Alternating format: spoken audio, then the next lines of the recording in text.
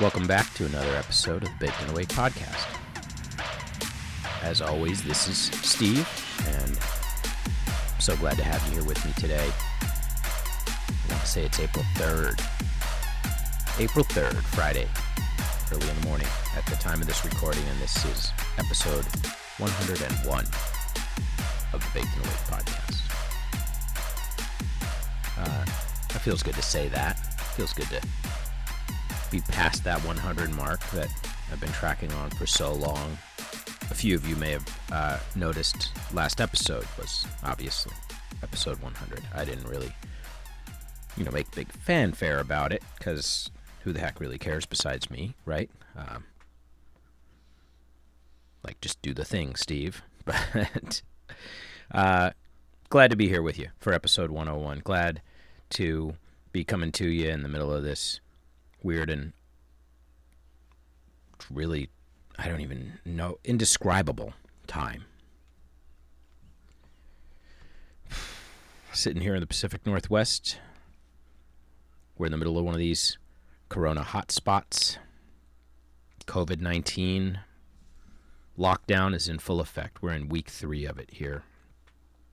And last episode I read Edgar Allan Poe's The Mask of the Red Death as sort of a way of, beginning to deal with this situation in the context of, the podcast, right? I think it's coloring almost everybody's content to some extent right now, to varying degrees, whether you're a YouTuber, whether you're a podcaster, whether you're a creator who's working on programming that's going out on actual broadcast television somewhere. It's inescapable right now. Our intro was from my girl Cardi B, warning us all about the coronavirus and how that shit is getting real. And without spending the entire episode with my personal anecdotes about this, I will share a little bit of what our current status is for you, especially for those of you who might be so fortunate that you're in some far-flung corner of the world where this hasn't impacted you that heavily just yet. And in fact, consider this your invitation to reach out, drop me an email, drop me a comment on one of my videos on the YouTube channel. Let me know how you're doing. Let me know if this crisis somehow hasn't impacted you, wherever you might be listening from. Be great to hear and understand that maybe it's not like this everywhere right now. I don't know. But I've got a lot for you this episode, so let's, start getting into it. On that quarantine update, those of you who have been listening for a while know we're here in Seattle. We're in the Pacific Northwest. Redmond, Washington had almost 24 deaths at one old folks home. Madness. I can't even imagine what the folks in that area, the affected families are dealing with right now. I mean, I can be as crass as I want and, act like some rich old fuckers in Redmond in Microsoft's stronghold. Grandparents of Microsofties don't matter as much to me, or that they're boomers and da-da-da. But I'm not that person. I don't wish this on anyone. I don't wish folks to be losing their grandparents, their patriarchs and matriarchs to a ridiculous super flu. So it's actually very sobering to realize what's going on around here for so many people. I will say none of us in my household are sick right now. As far as I know, none of my family members, in different states, even here in the state, are, sick at all. Nobody has been yet. My parents are down in Nevada. They're not sick. So, I'm not sure. As far as I know, nobody on our block is sick yet. Although I don't know that anybody would let us know if they were, I suppose, outside of a couple of houses. That's an interesting question, right? Like, what are you going to hang a sign on your door or hang a red C on your door if you're an infected corona house? Or how long until they've got us doing that? Oh, my goodness. All right. That's what I'm going to try not to do here for you today, is sit here and rampantly speculate about the, 5G activated virus theories that are going around the internet, or talk about how this corona lockdown is some ultra strategic move by QAnon and the swamp drainers to somehow magically cure the world of child traffickers and the deep state all in one shot. I just can't get there, guys. If that's what you came here for, you're going to be disappointed, because I don't go there. I never go there. And I'm not going to, because I don't... It doesn't... As interesting as some of these notions are, they don't really ring true with me for a lot of reasons, right? And we probably don't need to belabor it. We'll continue to treat interesting and appropriate theories with all due seriousness and discuss them as needed. And obviously, my position will, and always does, evolve in the face of new information and new understanding. But I think a lot of people were just as scared about 4G when it came around as we are about 5G now. It's been pointed out somewhere, well, many places on the internet, that similarly we were afraid of mobile phones, period, when they were first introduced as a technology. That fear has never gone away in some places, and there's still many folks, I'll say it, myself included, who are, cautious about our phones and the way we use them, the extent of time we spend on our handsets, like on long phone calls with the handset pressed to our head. Most of us have adopted best practices for using our phones that include using the speaker or using a headset of some kind to establish a bit of distance between yourself and that radio that's in your hand. FM radio was feared when it was introduced and rolled out. So the 5G causing coronavirus, this being some weaponization of nanobots that are being chemtrailed, sprayed on us. Come on. I smoke a lot of weed, you guys, but maybe not enough. I'm not there yet. So, yeah, nobody's sick. I've mentioned to you guys before, one of the things I do for extra income is I deliver with Amazon Flex. So I'll tell you firsthand right now, and this is just between us chickens here, hopefully nobody from Amazon corporate's listening, but delivery blocks here in the Seattle area have really dried up to a trickle. We're used to, most of us, seeing, dozens of offers in the app every single day and having a lot of blocks, as they're referred to pick from. I have personally, myself, been loaded light several times lately, meaning I think my record so far is I delivered 2 packages one day. When I showed up for a block that was supposed to be 4.5 hours long and would ordinarily have had something in the neighborhood of 60 packages or so. I've picked up 4 and 6 packages for a route. So the distribution center where I go in, very empty, skeleton crew. They are doing everything they can to sort of keep buffers between us drivers and the individuals setting us up with our routes. There's no longer any physical contact between them and, for example, our IDs when you scan in to go to work for the day. So that's an interesting development. Amazon, of course, is deemed an essential business.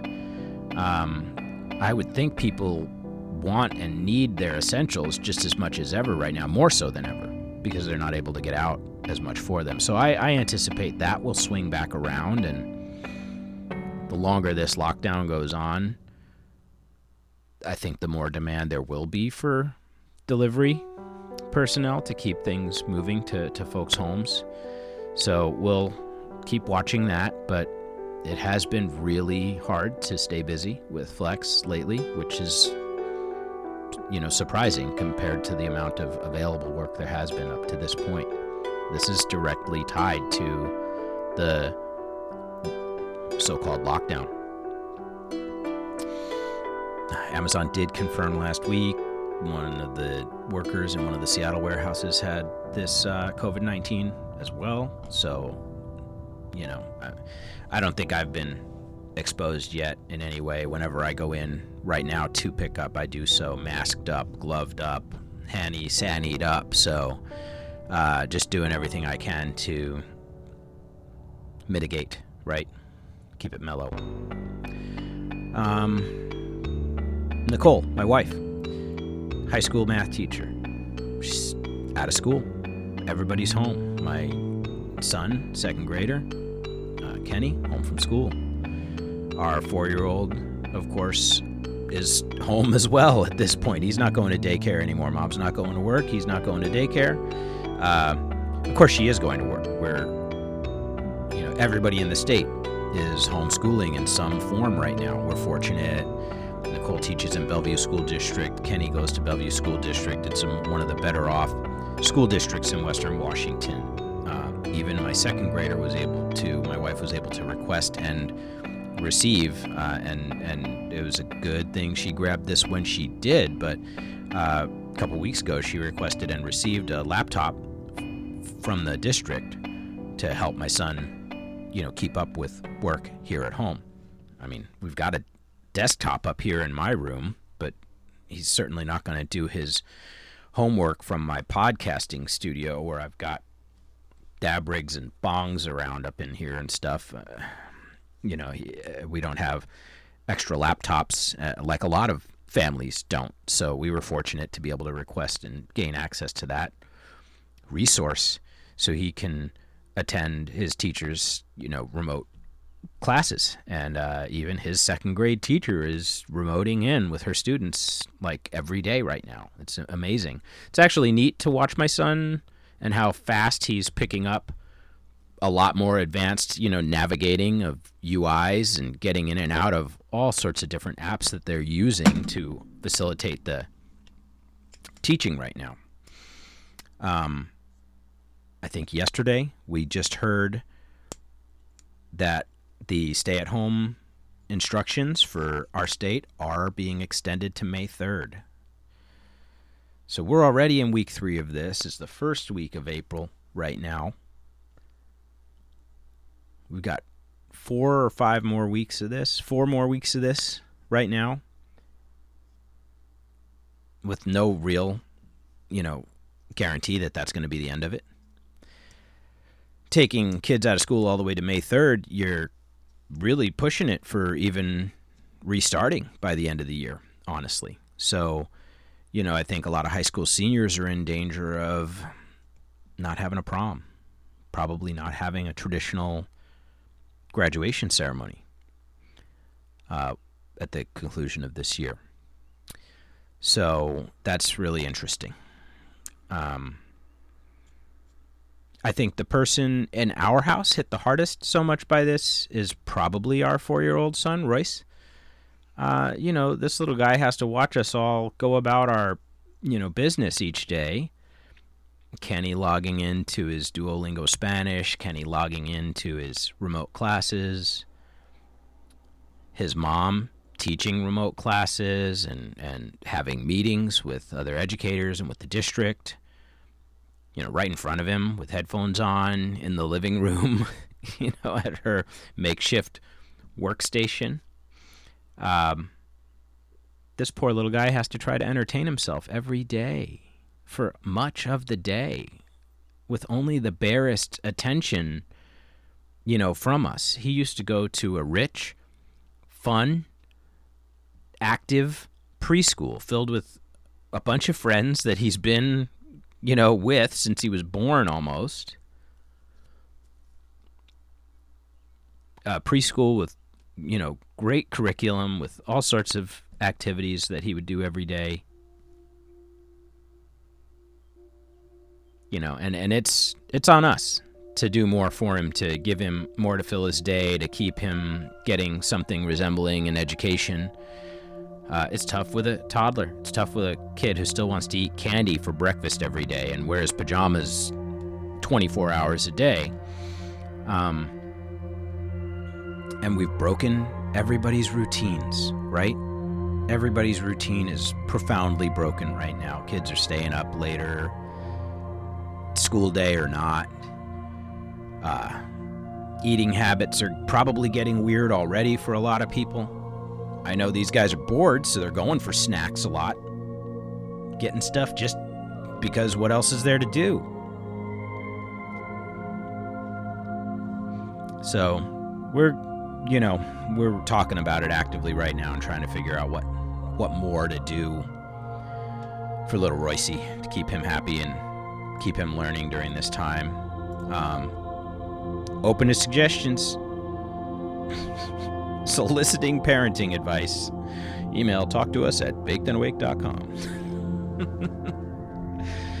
Oh man. So, that's what, that's our status right now, right? Everybody's working from home. I'm barely working. I'm lucky to have something. I got a couple of blocks lined up for the next few days. So we'll keep checking that app nonstop and try to stay busy. So I'm not one of the almost 10 million people who have tried to apply for unemployment in the past week. Thank goodness. And luckily, I would consider my wife's job pretty essential as well. So hopefully, fingers crossed, fingers and toes crossed, we'll be able to weather this together. On that topic, though, so that's the status. What actions are we taking? What are we doing about it? Right? Well, I'm glad you asked. Okay, because we are doing what we can about it. If you follow me on Instagram, you may have seen posts lately from me showing garden progress, stuff that we're doing with the backyard garden, with the greenhouse.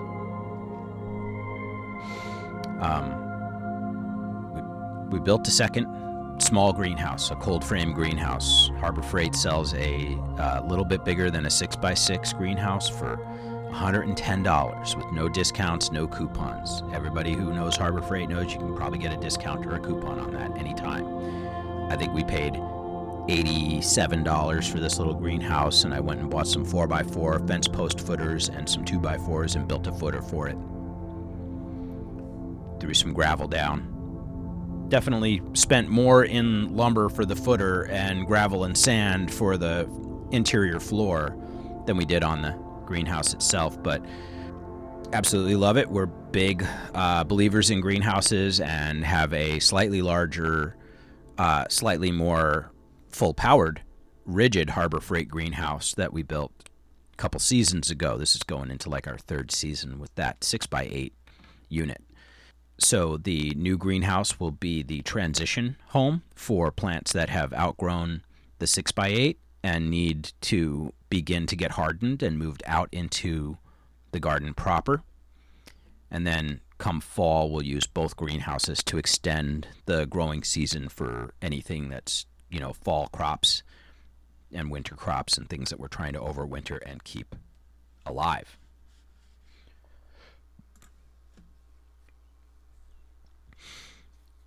So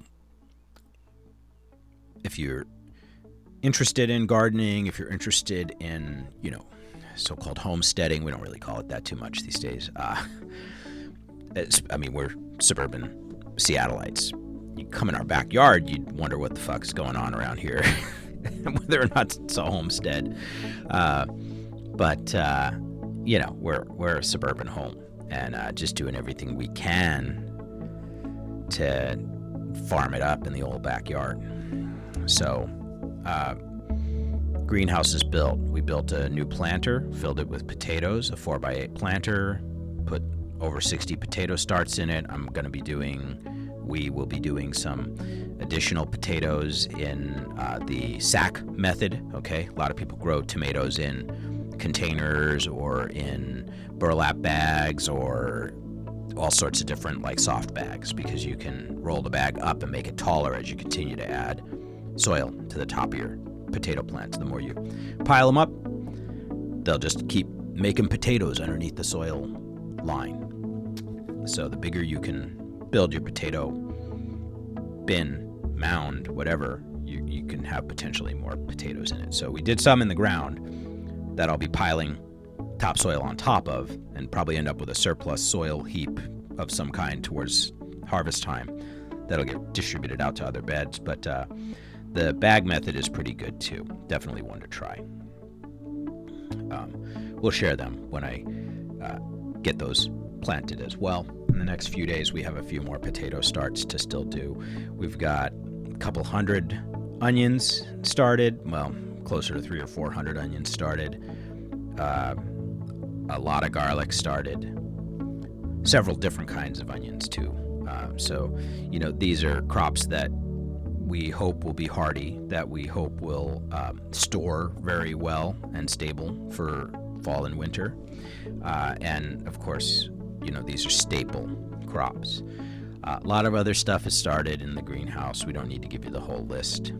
Anybody who's really interested in, the Washington State growing season and what we have or haven't planted yet, just follow me on Instagram. Follow my wife on Instagram at Bluebird Farms, where you'll see a lot more garden specific and laying hen specific, and our quail. We have quail, little tiny birds that are for eggs and for meat as well, all at Nicole's account at Bluebird Farms. So give her a follow. Check that out. It's a great way to keep closer tabs on what's going on in the garden, because I'm a little bit hit or miss with what I share about the garden on my own Instagram.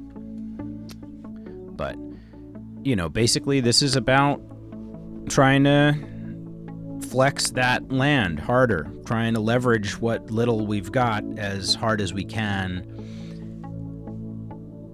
grow a usable amount of food, not just a hobby novelty amount of food. So wish us luck. I'm not over here planting cornfields yet, and I'm not over here bringing in a wheat crop or anything, or growing oats. It's veggies, it's fruit trees and berry trees, and as much as we can do with our honeybees. We do have a lot going on around here. Nicole has been really familiarizing herself with and practicing food fermentation lately. So we've already and have been doing pickling and canning of different vegetables from the garden for a few years now. We've recently fermented some homemade sauerkraut with ginger that was absolutely delicious. We made a corned beef the other day, and while I usually make the traditional leftover, made corned beef around St. Patty's. I don't think it was on St. Patty's that we had it, but usually I make bubble squeak as the leftovers dish, which some of you may be familiar with. But Nicole's dad had mentioned to her that he usually makes Reubens after the fact, and I was like, what the heck have we been doing? We need to make Reubens. So, which of course she heartily agreed to, and I was like, I don't think we've ever had a bottle of Thousand Island in the house. So, you guys, you can make Thousand Island hecka easy. Just look that stuff up. Recipes abound for that. We found a simple, straightforward homemade Thousand Island recipe. It was like vinegar and mayo and some pickle or relish, sweet relish. And you could do it with pickles if you wanted to instead, if you wanted a tartar, sauce. I think a little ketchup, and there wasn't much else. Delicious. Absolutely. First off, the Thousand Island recipe was phenomenal and tasted better than anything I recall having had recently. The corned beef was bomb because we're great cooks, so that's what's up with that. And homemade Reubens were phenomenal. As a matter of fact, I need to do another corned beef stat because now I know how to make Reubens at home, and it's on. We used our sauerkraut on that Reuben, and that was the icing on the cake for that one. I almost left the house with the sandwich. I was taking it on the run with me, and I almost left the house without the sauerkraut. And my wife luckily reminded me. She's like, "Hey, didn't you put that together without this?" And I was like, "Oh my God." Went back and got it. So, yeah. Guys, that's the update. That's what we've been doing to steel ourselves against corona paralysis. In order to feel like you're not helpless, assert what power you have. Take what action you can. This is the year to treat your garden like more than a hobby. This is the year to begin to learn about food preservation if you haven't. Just as much as all the food preservation methods I just mentioned, another one that we employ that we really love is our food dehydrator. Dehydrated fruit, delicious, wonderful snack. Still has a lot of nutritional value. Certainly, you can dry meats as well as fruits and vegetables. So there's a lot you can do there. If you have a smoker, there's another method that combined with other methods you can use to cure meats and prepare them for longer term storage. And that goes for, fish and poultry just as much as it does for the beef and the ribs and things and the jerkies. So these are the things that we're doing to try to just give ourselves a sense of at least we're trying. We're coming up on 30 minutes in. This is gonna be a long one. So, I'm not gonna be mad at you if you have to take it in 2 sittings. I'm not gonna be mad at you if you need to listen to me at 1.25x or 1.5x. Do what you gotta do. I personally don't think you want to do that when we're about to session here in a second, puff one, and talk about something that has been creeping back into my consciousness probably for the last month now. I think I became aware of it consciously a couple of weeks ago. Decided maybe about a week ago that it was time to revisit this topic, go look it back up on the web, listen to some people talking about it again, listen to some people read through this particular document, because it was ringing a bell somewhere inside my head. About a year ago, I heard a podcast episode about this topic from my friends over at Bones and Tubs, and the topic, without further ado, is one originally presented by a now deceased former whistleblower, William Bill Cooper. Okay, this is the same guy who people speculate is actually Alex Jones today. That he was replaced in some way, or that he became Alex Jones after his so-called demise. Well, so-called. I mean, the guy's dead. I'm not going to go into Bill Cooper today. We're not going to talk about whether he was assassinated or not, or died of natural causes. He, during his life, claimed that he was the victim of several attempts on his life. He claimed that if he did die an early death, it would be you could take it to the bank that it was foul play. So, interesting guy. Bones and Tubbs did a good treatment on this topic, which was presented in Bill Cooper's book.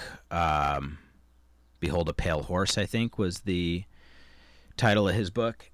And in his book, he presented this document known as Silent Weapons for Quiet Wars, which ostensibly was found like inside of a printer at an estate sale. Okay, so a not even a booklet, like mimeographed or Xeroxed pages, a stack of pages with no copyright notice or publisher's name, but that nevertheless seemed to be a manual from who? I don't know. A think tank, a agency, a alphabet soup agency, some sort of proto deep state. What was that? I was thinking of like Centers for Foreign Policy or those weird organizations that secretly, like that Glamis Calling website that I mentioned at my last episode, for God's sakes, like that, like some creepy secret Illuminati fucking crew who's off on one of their own and who are working at projects that we know nothing about. So this surfaced back in the early 90s, mid-90s, nope, early 90s, 91. And I'm going to read most of it now for you. And then we're going to decide if any of it's resonating, right? Now, as always, what I've done for you here is included a link to a PDF version of this document in the show notes, along with links to referencing just about everything else of import that I've mentioned so far. So always try to do a good job for you in the show notes. If you want to read this in full yourself or save a copy of this for your personal research archive, then just direct yourself to the show notes below the episode, wherever you're listening to it. And if for some reason you can't find the link, or the link is broken, like if you're getting it through an oddball podcatcher or something like that, just email me. Talk to us at bakedandawake.com. I'll get you straightened out. So, jumping right in to Silent Weapons for Quiet Wars, and now is the time to spark it up if you haven't yet. Below the title, we see a subtitle that says, An Introduction Programming Manual. Operations Research Technical Manual, TW-SW7905.1. The following document is taken from two sources. The first was acquired on a website of which I can't remember the address, in parentheses, listing it as a source book titled Behold a Pale Horse by William Cooper, Light Technology Publishing, 1991. The second source is a crudely copied booklet, which does not contain a copyright notice or a publisher's name. With the exception of the foreword, the preface, the main thing that was missing from the first source was the illustrations.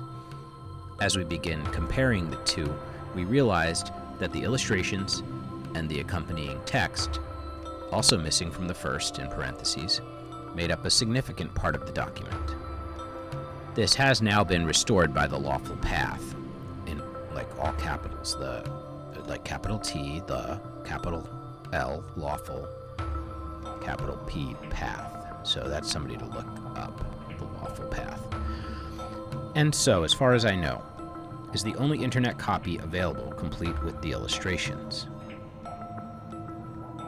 We have no first-hand knowledge that this document is genuine.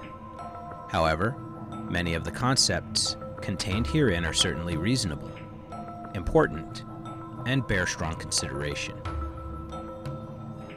If anyone has additional knowledge about this source of this document, has better copies of the illustrations than the ones posted here, has any missing pieces to this document, or has any comments which can improve upon the quality of this document, we will appreciate your comments. Below that, they have a link to contact them at The Lawful Path, and that reads www.netcom.net/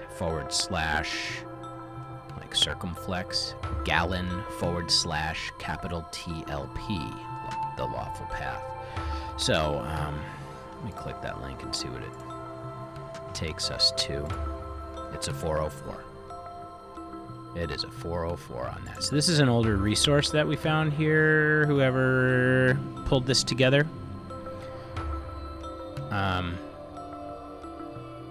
So I wonder who the Lawful Path was. We'll have to follow up on them. So here's the forward. I'm going to take my own advice and smoke here with you for a moment.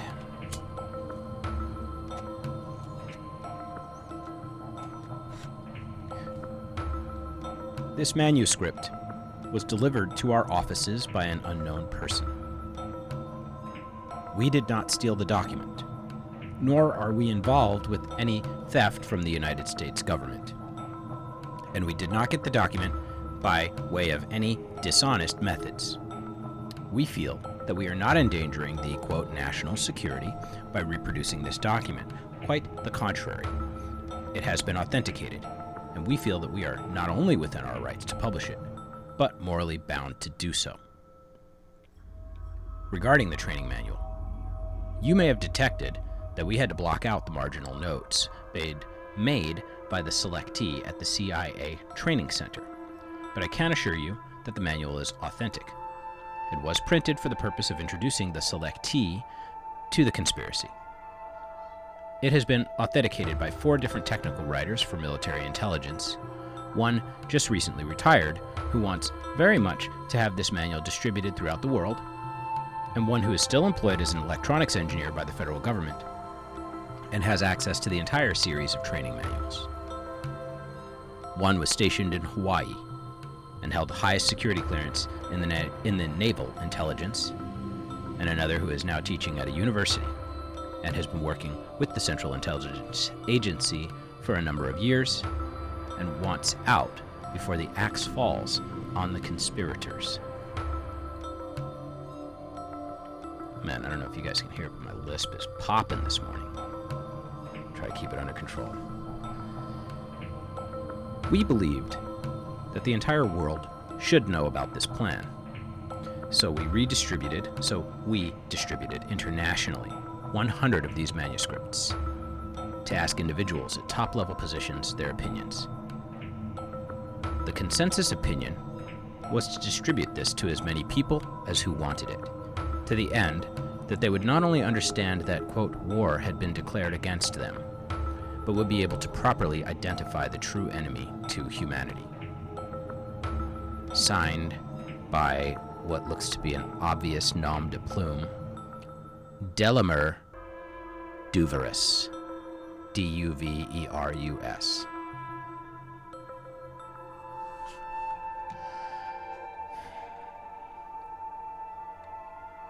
Preface. Conspiracy theories are nothing new to history. Plots to kill Caesar and overthrow Rome abounded. For instance, however, it is seldom that concrete clues to such plots come to light and are generally known.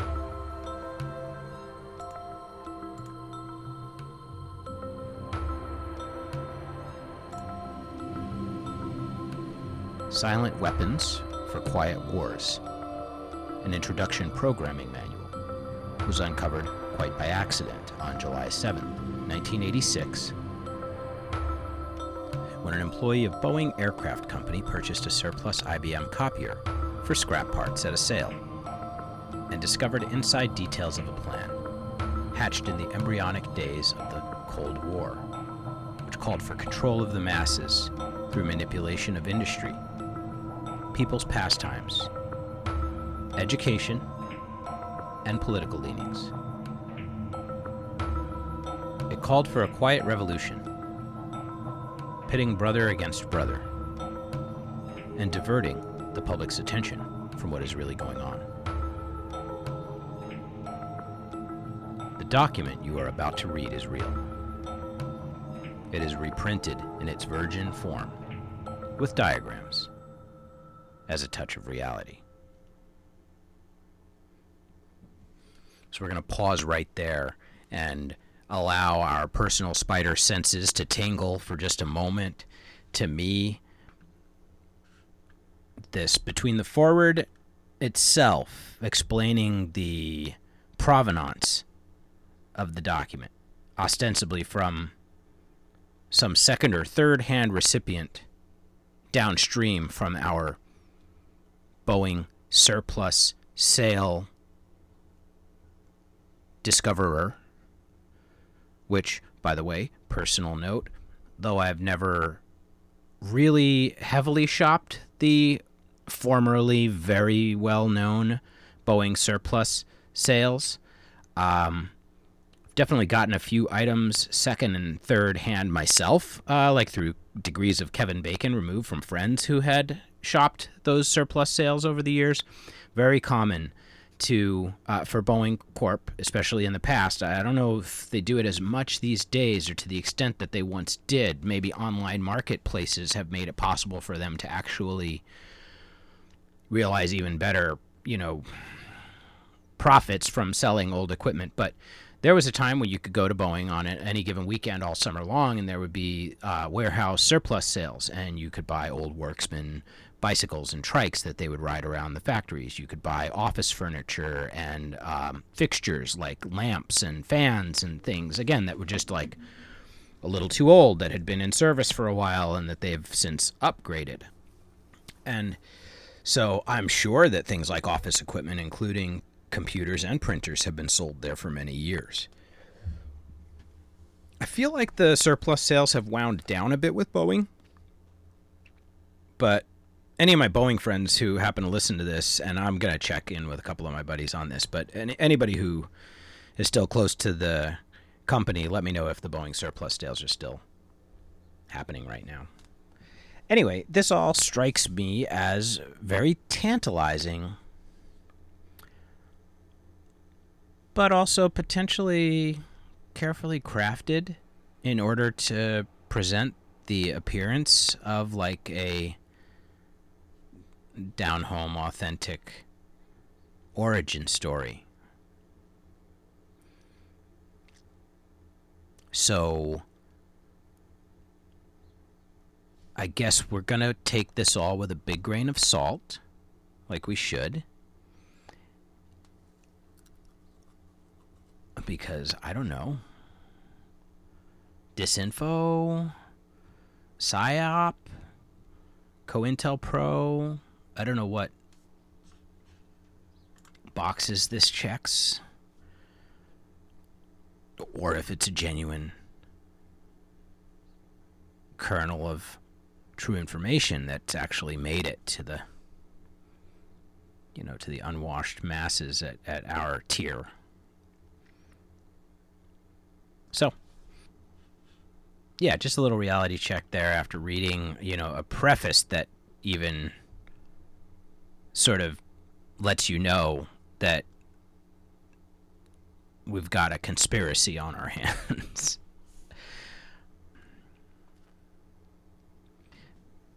Below the table of contents, which comes next, which is navigable in this PDF doc, I guess you can jump down to the different areas. It's a pretty well-crafted PDF. It says here, the following document, dated May 1979, was found on July 7th, 1986, in an IBM copier that had been purchased at a surplus sale.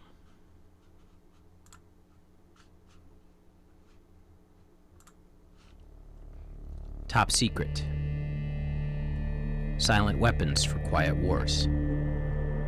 Operations Research Technical Manual TM-SW7905.1. Welcome aboard. This publication marks the 25th anniversary of the Third World War, called the Quiet War, being conducted using subjective biological warfare fought with silent weapons. This book contains an introductory description of this war, its strategies, and its weaponry.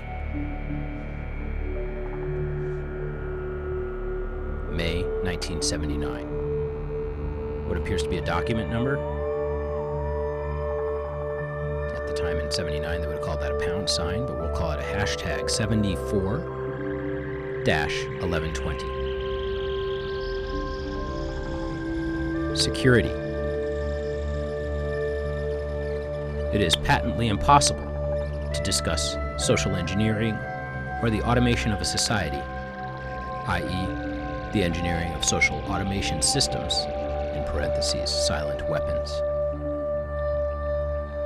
on a national or worldwide scale, without implying extensive objectives of social control and destruction of human life, i.e., slavery and genocide.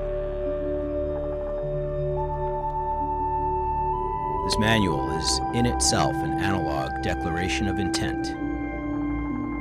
Such a writing must be secured from public scrutiny. Otherwise, it might be recognized as a technically formal declaration of domestic war.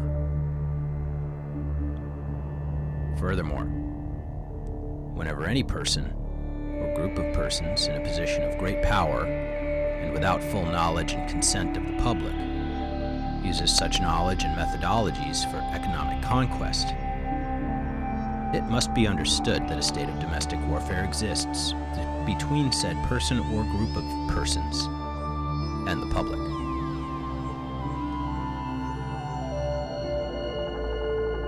The solution of today's problems requires an approach which is ruthlessly candid, with no agonizing over religious, moral, or cultural values. You have qualified for this project because of your ability to look at human society with cold objectivity, and yet analyze and discuss your observations and conclusions with others of similar intellectual capacity, without the loss of discretion or humility. Such virtues are exercised in your own best interest. Do not deviate from them.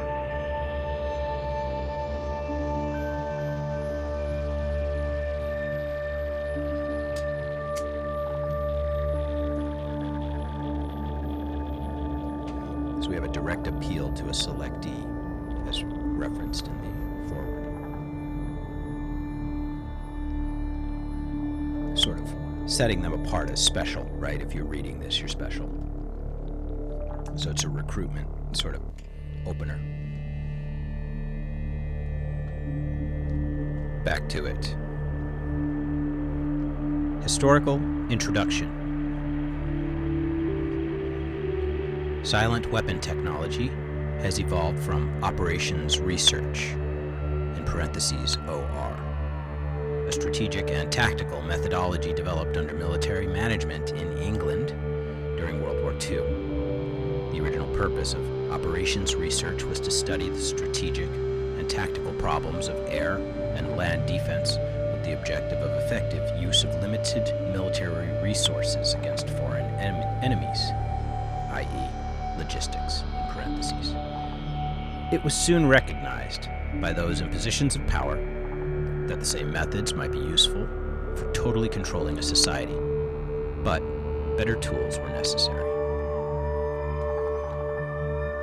Social engineering parentheses, the analysis and automation of a society, requires the correlation of great amounts of constantly changing economic information, in parentheses, data. So a high-speed, computerized data processing system was necessary, which could race ahead of society and predict when society would arrive for capitulation.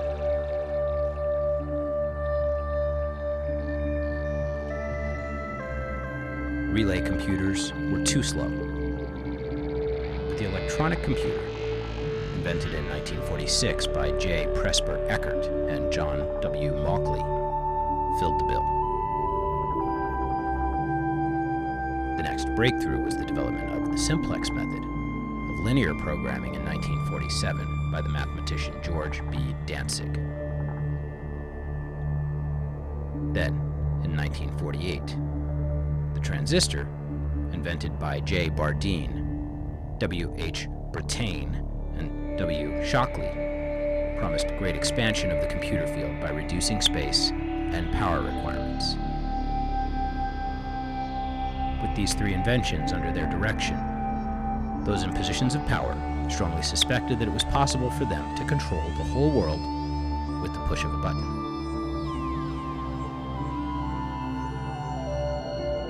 Immediately, the Rockefeller Foundation got in on the ground floor by making a 4-year grant to Harvard College, funding the Harvard Economic Research Project for the study of the structure of the American economy.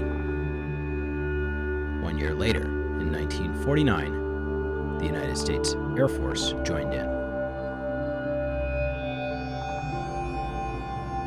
In 1952, the grant period terminated, and a high-level meeting of the elite was held to determine the next phase of social operations research. The Harvard Project had been very fruitful, as is borne out by the publication of some of its results in 1953, suggesting the feasibility of economic, in parentheses, social engineering. They cited here in parentheses studies in the structure of the American economy. Copyright 1953 by Wassily Leontief, International Science Press, Inc., White Plains, New York. Let's see if we can find that doc at all. Drop it into a little search. Live together. Leontief exists. We see a picture of him. Books.google.com.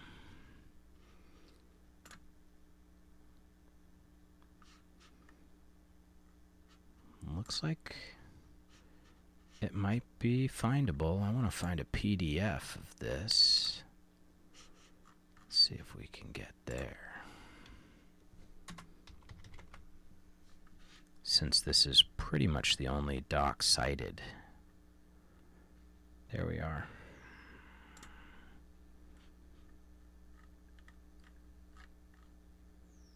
Oof. A little bit of an iffy link. I don't think we're gonna click this one. It's spoopy, as Discord always warns us. All right, well. Oh, what do you know? I think I found it. You know what this is? This is a review of it. Interesting. Okay. If I am able to find the full doc, I will include it in the show notes for you. Studies in the Structure of the American Economy. Wassily Leontief is our author here. We're looking for the PDF of that doc. Cited in the early Harvard study. We're sort of publishing some of the results of the early Harvard study.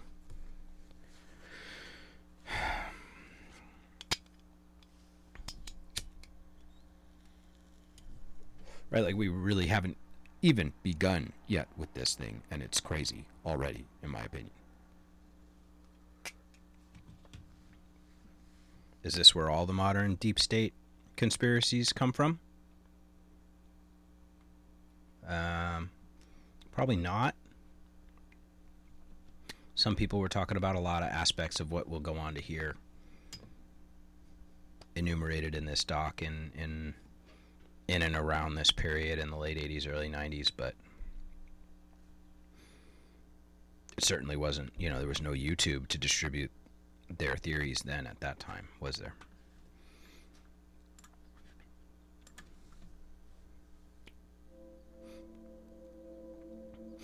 Engineered in the last half of the decade of the 1940s, the new quiet war machine stood, so to speak, in sparkling, gold-plated hardware on the showroom floor by 1954. With the creation of the Maser in 1954, the promise of unlocking unlimited sources of fusion atomic energy from the heavy hydrogen in seawater, and the consequent availability of unlimited social power, was a possibility only decades away. I'm making a face right now because I think most of us have seen some stories about how, the U.S. Navy has a ship somewhere that runs on seawater, or maybe more than one. Some sort of seawater fuel that they're able to get at that hydrogen in the water. Are they real or not? I don't know. I guess we could check around on something like that, but it's an interesting note there. They go on. The combination was irresistible. The Quiet War was quietly declared by the international elite at a meeting held in 1954. Although the silent weapons system was nearly exposed 13 years later, that's 1967, the evolution of the new weapon system has never suffered any major setbacks. And here they say, and I'll remind us all, this volume marks the 25th anniversary of the beginning of the Quiet War. Already, this domestic war has had many victories on many fronts throughout the world. So it sort of sounds like an ongoing, never-ending project.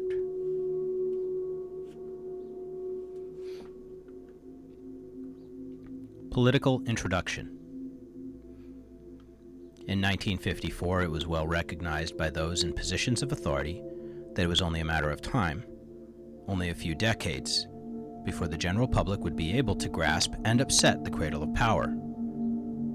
For the very elements of the new silent weapon technology were as accessible for a public utopia as they were for providing a private utopia.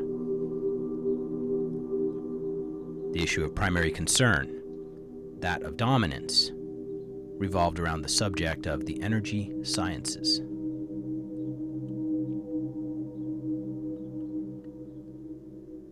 Energy. Energy is recognized as the key to all activity on Earth.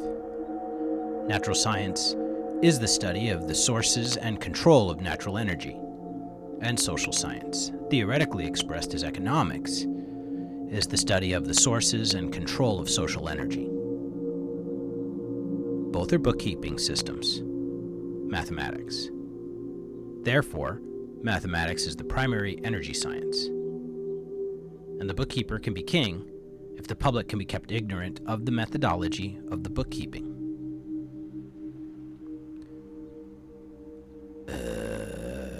Okay. Sounds good. All science is merely a means to an end. The means is knowledge. The end is control. Beyond this remains only one issue. Who will be the beneficiary? In 1954, this was the issue of primary concern. Although the so-called moral issues, in quotes, were raised, in view of the law of natural selection, it was agreed that a nation or world of people who will not use their intelligence are no better than animals who do not have intelligence. Such people are beasts of burden, and stakes on the table by choice and consent.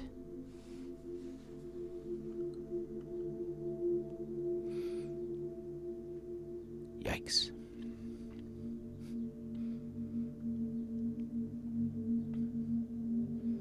It's utilitarian in the extreme.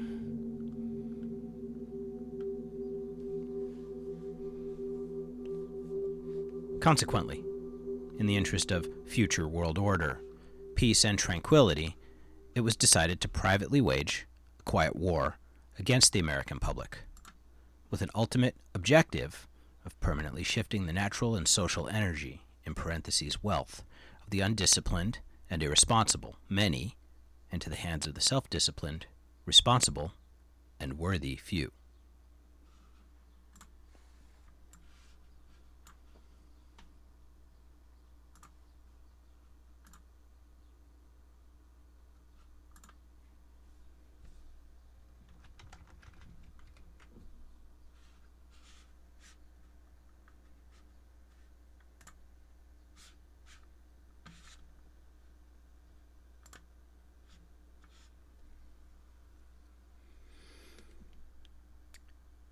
In order to implement this objective, it was necessary to create, secure, and apply new weapons, which, as it turned out, were a class of weapons so subtle and sophisticated in their principle of operation and public appearance as to earn for themselves the name silent weapons. In conclusion, the objective of economic research as conducted by the magnates of capital, in parentheses banking, and the industries of commodities, in parentheses goods and services, is the establishment of an economy which is totally predictable and manipulatable.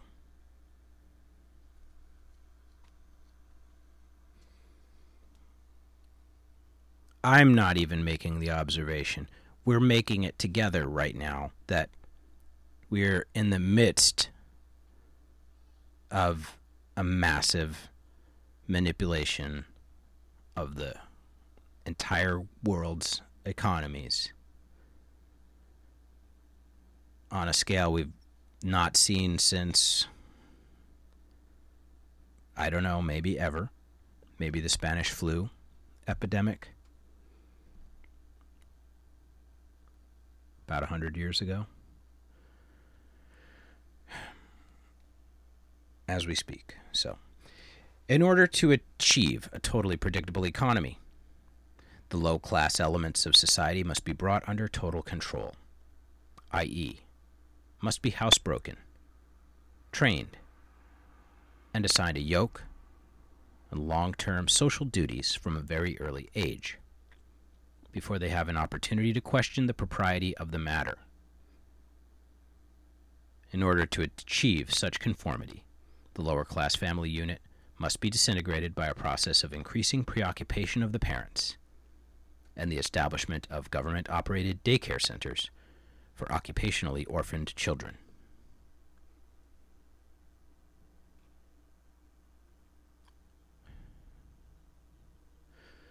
The quality of education given to the lower class must be of the poorest sort, so that the moat of ignorance isolating the inferior class from the superior class is and remains incomprehensible to the inferior class. With such an initial handicap, even bright lower-class individuals have little, if any, hope of extricating themselves from their assigned lot in life. This form of slavery is essential to maintain some measure of social order, peace, and tranquility for the ruling upper class.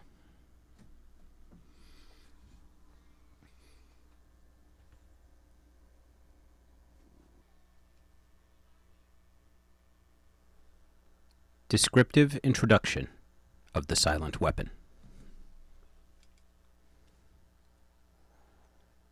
Everything that is expected from an ordinary weapon is expected from a silent weapon by its creators, but only in its manner of functioning.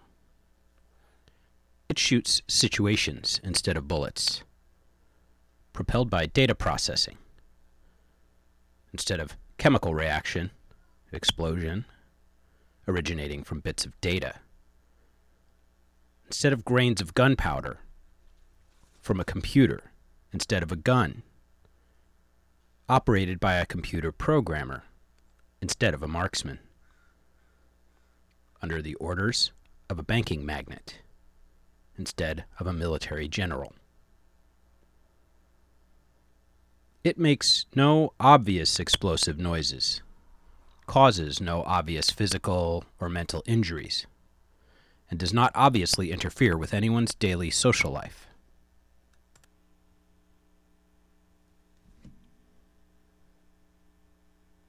Yet, it makes an unmistakable noise, causes unmistakably physical and mental damage,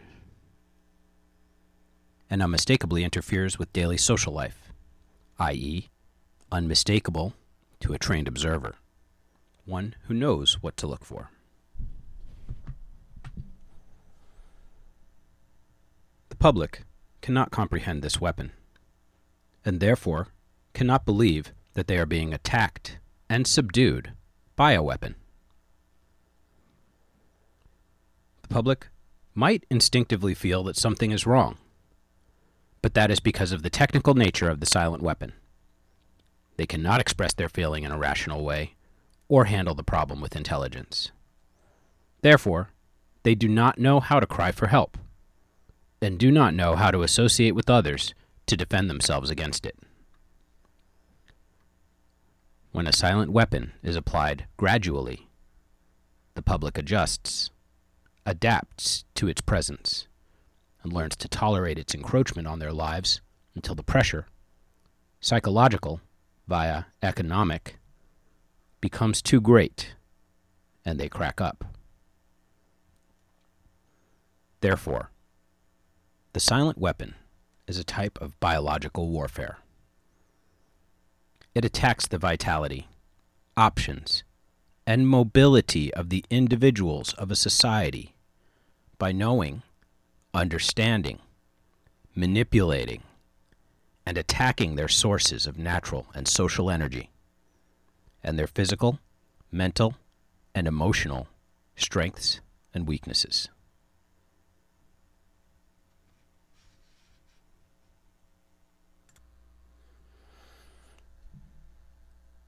Okay, well, I don't know about you, but those last couple paragraphs really give me pause right now.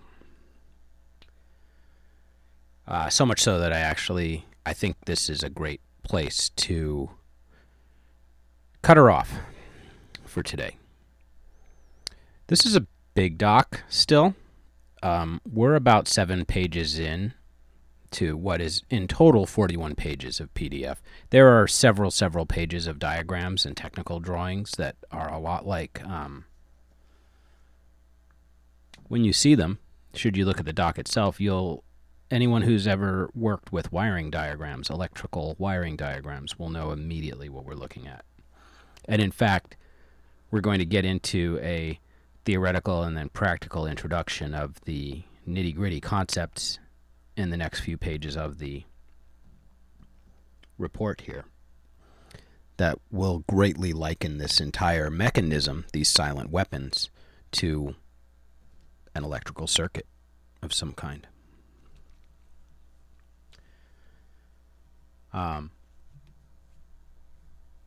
There's a lot more here, you guys. There's a lot more here. And it just gets more interesting. But let's pause here and think about it a little bit. I will chop this into a part 1 for you and get it out. And I'll immediately resume reading at page 7, the theoretical introduction to silent weapons for quiet wars, in the next episode of Baked and Awake. I won't make you wait long for it. We'll have it out just in the next couple of days. I'm going to keep working on it today for you, but I think there's enough here to introduce the topic, give you something to think about, give you a reason to possibly peek at the document yourself ahead of time, and then come on back and sit down with me in another couple days while we go through the rest of this and parse it. Okay, we're going to try to understand it somewhat meaningfully. I think right now, so far, it's speaking pretty plainly as to what these folks are about, ostensibly. I'm still not sure this isn't a giant mindfuck of some kind, but man, the amount of work that would have gone into that. Especially considering this is old. This isn't new info. If this is a scam or a hoax, this isn't a new one. This is an older one. Talking Bill Cooper introduced this back in 1991. If after you get this far in the podcast today and you're now hankering for more Silent Weapons for Quiet Wars sort of analysis, my friends Bones and Tubbs didn't go through the entire doc verbatim, but they talked about a lot, and they talked about a lot of the Bill Cooper angle with this in the treatment of the topic that they did about a year ago, back in 2019. So it's the Bones and Tubbs podcast. I've mentioned them many times before. Maybe a few of you guys are subbed to both of us. Roll back in their back catalog and check out their episode on Silent Weapons for Quiet Wars if you just can't wait for my part 2 here, or even if you can, because it's a great listen anyway. The link for that episode already is included in the show notes for you, for sure. So before I sign off, I'm going to just acknowledge a comment that I got from a longtime listener, super great supporter of the podcast, and real-life friend of mine, Derek, who did comment recently that, unfortunately for me, my belief, he was listening to my Dabpocalypse 2020 episode regarding Washington State's House Bill 2546, which is regarding the potency of cannabis concentrates in the Washington State legal market and a proposal by Washington legislators to limit that potency to no more than 10% cannabinoids, total cannabinoids. Pretty serious stuff. Anybody who's a smoker probably knows what I'm talking about. If you want more information on that bill, which as of now has not left committee, as far as I can tell with my most recent check on the Olympia legislative website, the lawmakers' website.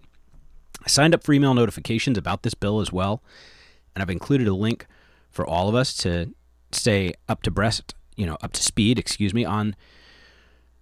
on 2546. But Derek, he corrected me. I wasn't sure about the study that was being cited in the lawmakers' language for why this is so dangerous, why concentrates need to be limited to 10%, etc. But I had kind of indicated that I thought that the study, which I was not able to find yet, I haven't been able to find the actual study that they reference in full, like the white paper, that this was about like not Paxes, but those Juuls and off-brand, off-market, black market carts in non-legal states. Derek got closer to the actual report. I think he found the report that he thinks was cited, and it does appear to have been like it was cannabis cartridges that were cited. Apparently it was like those hot dog water gross, fake terp sauce carts that have been going around in California and other places. So that's,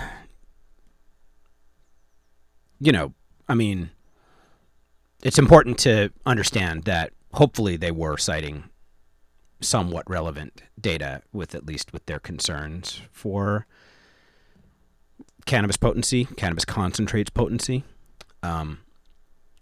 We're not on that topic for today. As I say, we're tracking that issue. I heard it was squashed, but it doesn't show squashed on Olympia's website. It shows in committee still to me. So until I see that it's passed off the floor somehow and been, unsuccessful, I consider this still a threat to us.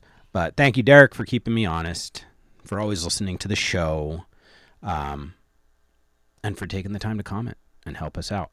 We're going to keep tracking on 2546, though. Right now, cannabis businesses have been deemed essential by the state so they can stay open. They haven't released any cannabis prisoners from jail here in Washington State that I'm aware of, although we have done a commutation of old sentences and things like that, and like some sort of automatic elimination from your criminal record if you've got an old possession on your record or something here in the state, which is kind of nice. But anywho, all right, everybody, you guys are great.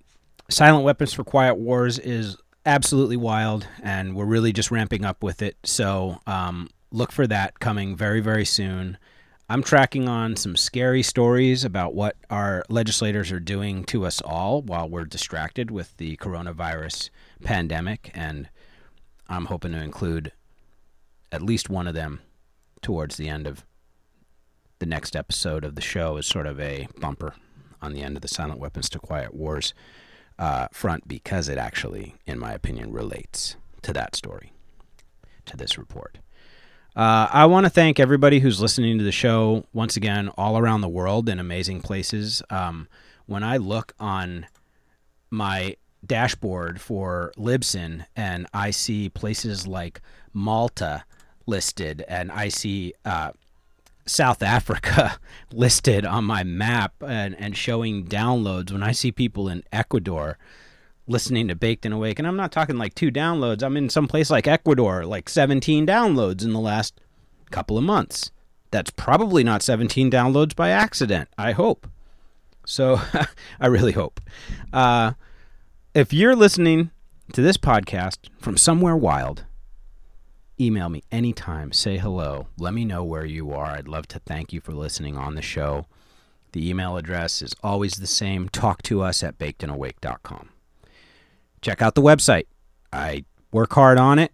There's a lot of stuff to explore and check out. You can find the whole catalog of episodes there on the website, or at least access them through my website, bakedandawake.com. Get out in those gardens, you guys. Question me anytime about the garden. I would love to have individual conversations with any of you about gardening, about backyard farming, homesteading, whatever you want to call it. And finally, I want to thank Paula Sleepwrecker, listener who found the podcast through, of all places, Imgur, where I posted like my Rob Zayos designed bubble letter logo just for fun a few months back. But it's my first review in months, and I'm so happy to get it on the iTunes store. Paula Sleepwrecker wrote, "I forgot your Imgur tag, but I've been binge listening ever since I found your post, and I am loving it." So, Paula, thank you. And I did see your review, and I'm sorry you left it back in December, and I'm only getting around to thanking you now, so I hope you're still with us. I really do. And it was just a delight. I felt a thrill. I haven't seen a new review since, like, I don't know, last October sometime. So, thank you guys. Let me know what you thought about today's episode. And find me on the Instagrams. Find me on YouTube. I'm really quick to reply to comments on YouTube. So, you know, a lot of podcasts, when you're listening to it in a podcast app, you can't give the person direct feedback about how you felt, about what you saw, about what you listened to. But YouTube makes that oh so easy. So it's just a nice companion to the, you know, the actual podcast. There's a lot of original content on my channel on YouTube as well, video content that I've made for you. So again, for my podcast listeners who have yet to make it over to the YouTube side of things, please go check that out. Chasing down 1,000 subscribers. I'm in the 900s now. That's a big milestone on YouTube. When you get up over 1,000, you get a couple little features and tools as a creator on your website. It's not like an automatic ticket to monetization or anything like that, but it's a step in the right direction. So, love to hear from you. Okay, everybody. I got a lot of work to do in the garden today, too, so I'm going to get to editing this episode for you and get it out and lay a little music in for some feel. And just love you guys all to death, and am absolutely loving working on the podcast on my new setup. Can't wait to really begin to flex this new machine's muscles and figure out how to do even more with it. I've really kept my production value super minimal up to this point because, frankly, it's been everything my little system could do just to get the podcast out to you guys. So 2020, It's a wild year, but I'm armed and dangerous in the computing department now. And I got high-speed internet. I had that. So we're still coming. Don't worry about the pace. The quality should be there for you every time. It was a quiet month. We've all been locked up at home with our families, going crazy. Not sure if the world was ending or not, but let's keep it going. Let's keep doing what we can, like we have been, together. Smoke that indica, you guys. Do shit anyway. We'll see you soon.